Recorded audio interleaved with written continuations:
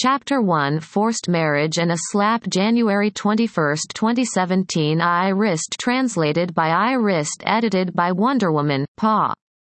A forceful slap hit her face. Lin Chuju found herself flying out. How weak is she? Her left cheek was burning from pain. Her whole body was aching. She couldn't open her eyes and she even tasted blood. All of this made Lin Chuju frown. Even if she is a surgeon, she doesn't like the smell of blood, especially if it's her own blood. Pooh, she spat out the blood in her mouth. Lin Chuju tried to open her eyes. She wanted to see M country's National Bureau of Intelligence, which had just bullied her.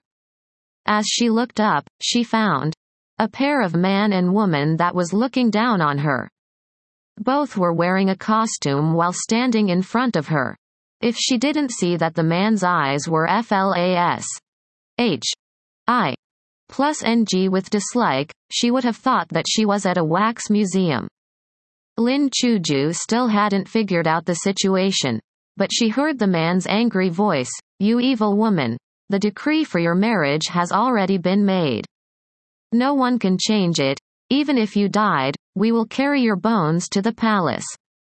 In the coming days, you'd better be obedient or else you will have to bear hards.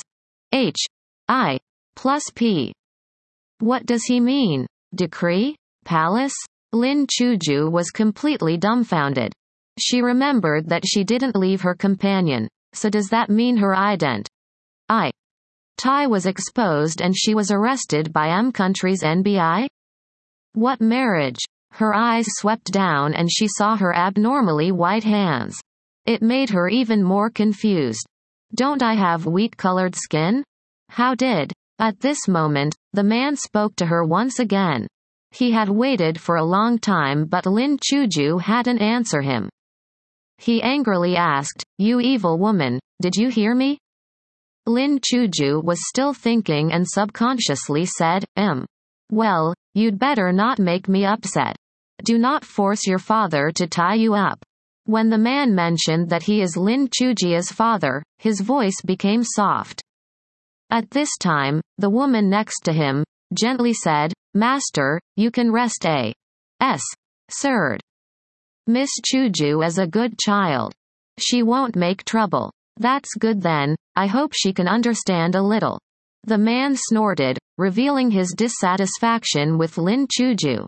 Lin Chuju was still zoned out. The slap was too much for her, her face was still aching, her body felt weak and heavy.